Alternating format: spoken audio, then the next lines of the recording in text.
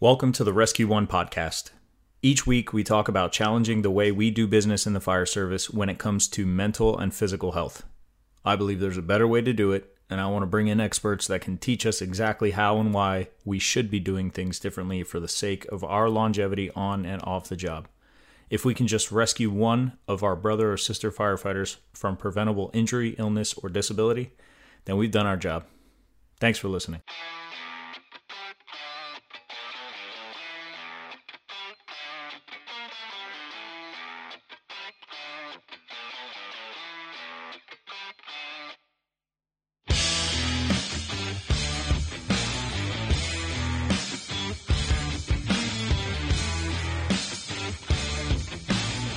Look, I'm sure we've heard every claim under the sun about what CBD can do or cure or prevent or what it can't do.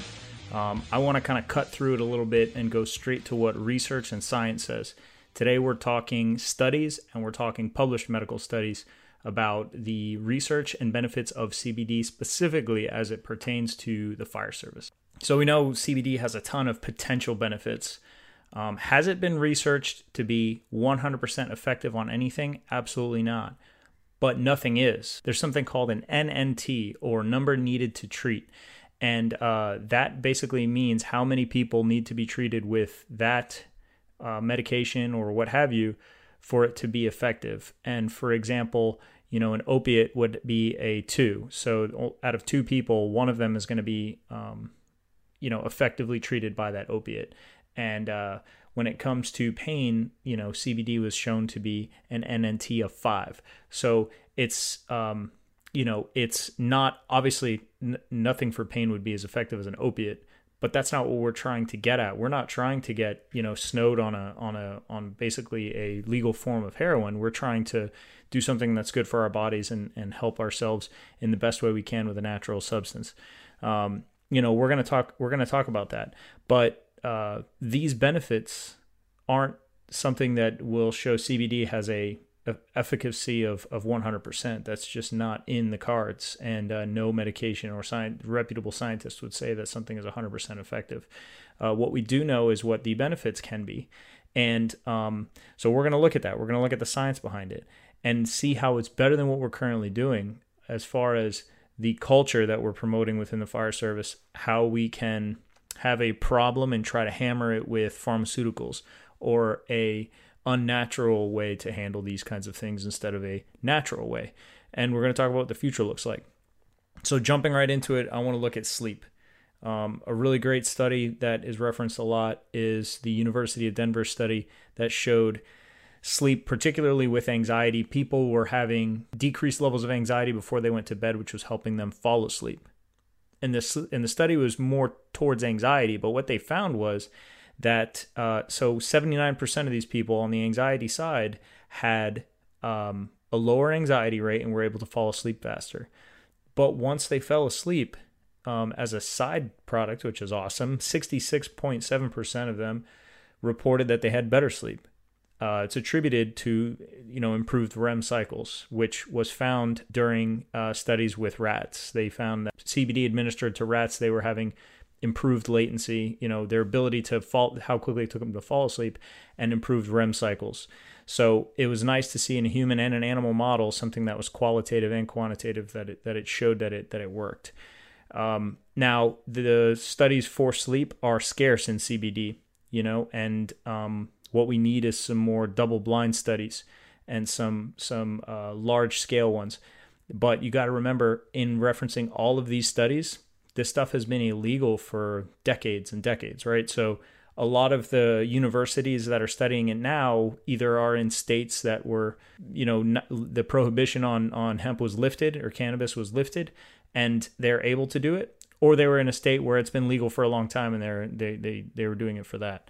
So it's either a recent study or it was from a while ago when there was no prohibition on cannabis. Real quick, I'll talk about anxiety as well. The University of Sao Paulo had a double-blind study of human trials where they showed CBD reduced anxiety, and the scores that these people would have is from SAD or social anxiety disorder, which, they would report specific events that would cause anxiety, like speaking in public or being out in public or meeting new people, and it could be initiated very predictably. So it was an easy study to have because they could trigger these events predictably, and they would administer CBD beforehand and see how it was before and after. The cool thing is it was a double-blind study, so that means that when they were giving people these anxiety attacks, which sounds terrible, they're inducing anxiety attacks in these people. They would give some of them CBD, and some of them they would give a placebo, and they wanted to see what would work and which wouldn't. And the control group did not have relief symptoms of anxiety, and the CBD group did. And we're pretty quick to hammer medication in as a culture in general. Western medicine does that, and I think there are certain things that you can't replace medicine with. You need medications for medical problems, but could we get away with it without them is the question. We've been dependent on them for so long. Look at the opiate issue, especially in the United States. Look at the opiate crisis that's been happening. Could we have substituted it for something as effective as an opiate but less lethal or less addictive? Maybe. And I'm not saying CBD is the cure, but I do believe that it's worth a shot instead of going straight to an opiate. And it depends on what you're taking. If you have a significant surgery, CBD is not going to take all that pain away. It's been proven. They don't have the same efficacy as an opiate does. For opiates, they have an NNT, which is called a number needed to treat. So the amount of patients that come in, they would show you how many people would have to receive that drug for it to be effective. So the lower the number, the more effective it is. And it can be as high as 20 sometimes. So meaning before 20 people would have to take it before one is effective, statistically. So opiates, which are a very low number, is a 2. And CBD was shown to be at a 5, right? And that is usually, when they were testing that, according to a study published Psychiatric Times from a doc who's a professor at Baylor, he said that specifically what they said in quote is a similar meta-analysis of 18 double-blind studies revealed the efficacy showed modest cannabinoid analgesia. So it was modest effects, and that the number needed to treat, or the NNT, was a 5, and that opiates would be like a 2. So it has an added benefit that it's not addictive and that it's not, that it's not dangerous like an opiate, but it's obviously not as effective. So point being, you could take the edge off. You could try a cannabinoid. You could try CBD rather than just jumping straight to an opiate instead. A lot of it comes from us. We want that pain relief quickly. We don't want to try CBD. We just want an opiate to take the pain away, because maybe we don't know this is out there, but this is the benefit that I believe the future of the fire service could be looking at. Take, for example, ibuprofen. Ibuprofen over time does damage to your GI tract, and acetaminophen over time can cause liver damage and kidney damage, and it's dangerous to take long term or take every day. And ibuprofen specifically, looking at a study from Umeå University in Sweden, in 2014, they showed that ibuprofen increases endocannabinoids in the body, particularly one called anandamide that we know CBD oil increases. So it begs the question, if ibuprofen is increasing endocannabinoids in your body and CBD does the same thing, are these two linked? And that is something that we can't say for sure right now. We have to look at future studies. They at least share one mechanism of action together. So again, this whole thing is about the promise and the future of CBD. We need to study this more, but it's not nothing. A lot of articles out there will just say the science is lacking and that it shows nothing yet, but we can't dismiss it. None of these studies are saying that this stuff doesn't work. They're not saying that any of this should be dismissed. They're saying there is significant promise here, and there's science and evidence to show that, we have things that are up and coming or that are showing that it is effective in these certain kinds of ways. And because, opiates are so commonly taken and that dependency, comes up, now we're looking for ways to combat it. Again, CBD has a benefit here where, Scripps Institute of San Diego, along with the University of Maryland, showed a study that CBD was helpful in helping relapse symptoms or withdrawal symptoms from opiates. We know that endocannabinoids in your body fool pain receptors into thinking they're getting opiates. In a sense, it's just a natural pain reliever. And they were wondering if prescribing CBD consistently would help with that withdrawal symptom, to say, okay, you received that craving, you received your opiate, even though they're not getting it, and the withdrawal symptoms would stop. So that's what they did. And their conclusion is summarized here. In summary, the results provide proof of principles supporting potential of CBD for relapse prevention. And they specifically said that to further substantiate this large-scale treatment potential, it would be essential to extend the characterization of CBD's therapeutic profile in the future. So we need to look at a wide range of things that this thing could possibly do, only because there's so much evidence supporting the fact that it has an effect on our pain sensation in the body. What I'm stating is not a matter of my opinion. This is what scientists, researchers, and doctors and universities are coming together all over the world for decades and decades saying. So when that happens, if it's one rogue institute that has one study, that's not scientifically relevant. We should not be paying attention to that. But when multiple universities and several doctors and researchers with thousands and thousands of hours from all over the world have been saying the same common thing in the same direction for decades, we best start paying attention. I'll give you one more on inflammation. The University of Salerno, Italy, 2017, scientists took several of these data from all of these compilations that I'm talking about, and they reviewed the info and put together data to suggest that anti-inflammatory properties of CBD could help with the following: Alzheimer's disease, multiple sclerosis, general pain, inflammatory conditions, inflammatory bowel diseases, and cardiovascular diseases. Now, what that means is that there's potential to suggest that they could help with these things. They don't prevent or cure any of them.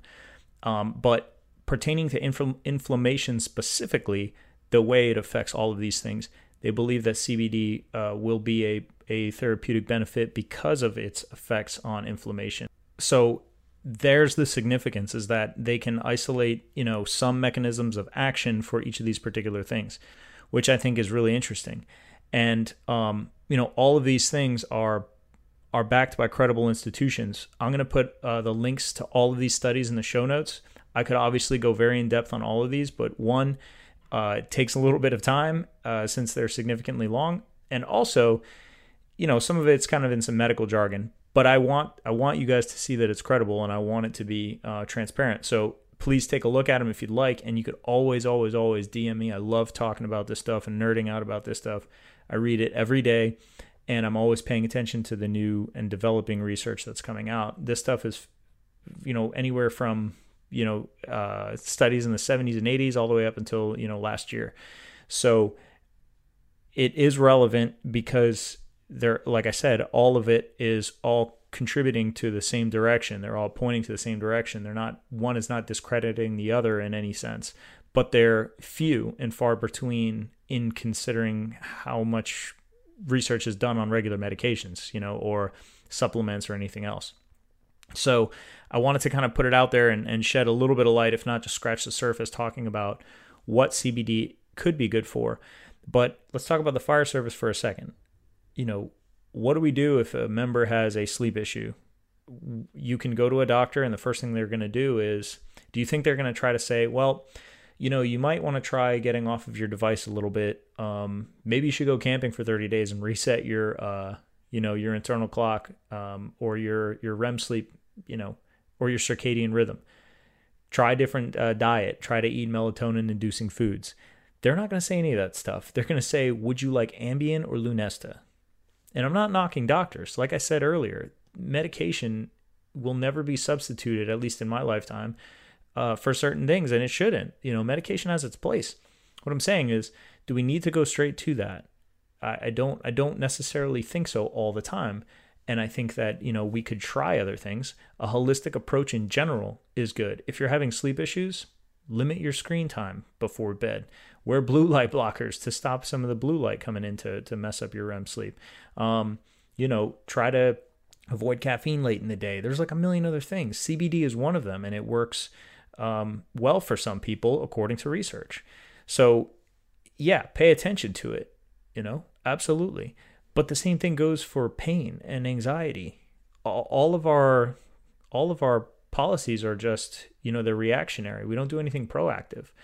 So among CBD, I would like to encourage everyone to just try to be a little bit more cognizant of changing their lifestyle towards being more holistic and healthier before we have to resort to a medication if needed, because a lot of these other medications are either with dangerous side effects or they don't make you feel that good. So just keeping that in mind, I think, is healthier than what we're doing now, instead of just rushing straight to the medication. Because once you start them, it's really tough. I've had members come up to me and say that they want to try CBD, but they don't want to stop their sleep medication.